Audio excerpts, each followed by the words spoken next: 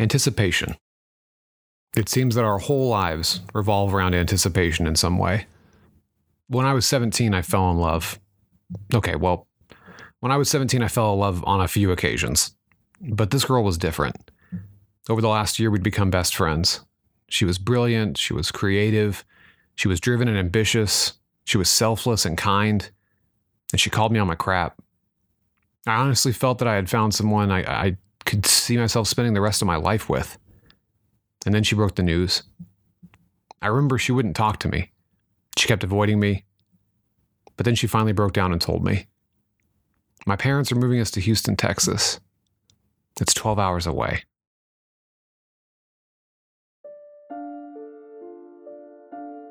I was devastated. This was my best friend, the person who had introduced me to Jesus, the person I had pinned so many of my hopes on. And I want you to remember, kids, those of you that are younger and listening, that this was before social media as it is today. This is before unlimited texting plans, before unlimited calling. This was seemingly it for us. How could we possibly continue this? I sulked off to my English class, unsure what I'd do, unsure what I should say, unsure of what God was doing. My teenage self was shaken to his little core. I arrived to class early and I sat alone in the classroom. I laid my head down and I sobbed to myself as quietly as I could. Life was over. This was it. Why bother going on? I had my chance, and for some reason it had been ripped out of my hands. God decided I wasn't good enough, or maybe he just liked to see me suffer.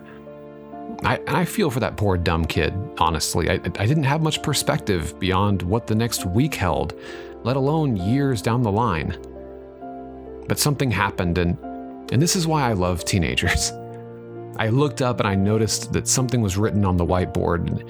In a silly, impulsive moment, some goobus from the previous class had written huge letters across the entire board.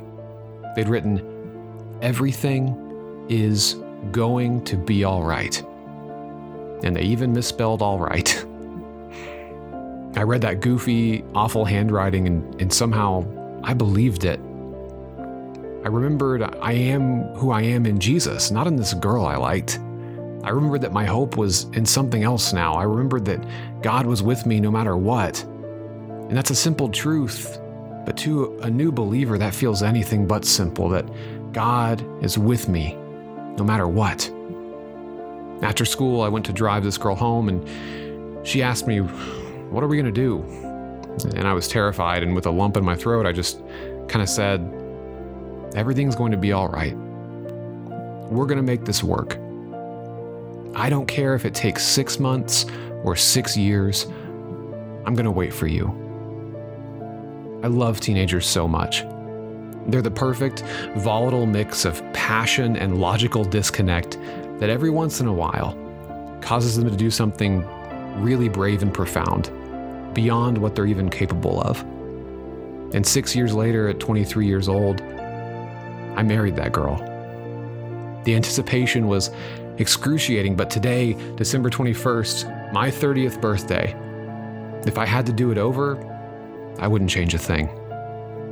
Had we not been 12 hours apart for the vast majority of those 6 years, had God not shaped and molded us each on our own before he brought us back together, had 6 years of our relationship not been built solely on communication 20 minutes every night, I wouldn't be married to Mitzi Starkweather today.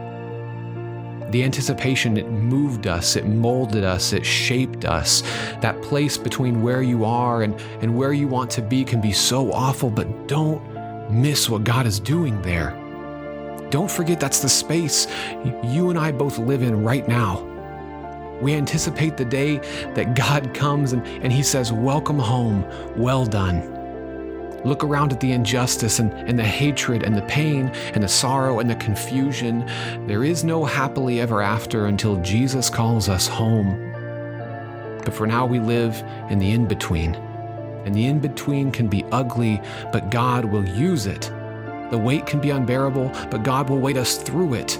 The anticipation can be excruciating, but God will satisfy it, and it'll be more incredible than we ever imagined. We like to think that our moment when we met Jesus should have been followed by the immediate happily ever after, but it wasn't. It was just the beginning. Right now, we reside in the in-between, the tension like so many before us. We live in the land of anticipation, and someday our tears will turn to joy, and what God has in store for us will surpass anything we could have dreamed of. In the midst of our season of anticipation, Mitzi gave me a Bible, an old, hardback Bible. And in that Bible, this passage was one of the ones that was already highlighted. I read it over and over, and it reminded me of what God had in store for me. And now I reflect on what it means for what God has in store for all of us. It's Romans chapter 5, verse 2b through verse 5. And we boast in the hope of the glory of God. Not only so, but we also glory in our sufferings, because we know that suffering produces perseverance, perseverance, character, and character, hope. And hope does not put us to shame, but God's love has been poured out into our hearts through the Holy Spirit, who has been given to us, to glory in our sufferings. How different the world could look if we, as believers, chose to care less about the fraudulent appearance of being happily ever after and cared more about the glory of our sufferings. How different our world would look if we wore the glory of our suffering rather than the masks we make to hide it. How different this world could look if we as a people displayed the desperate hope we have, the anticipation of the day when everything will be all right.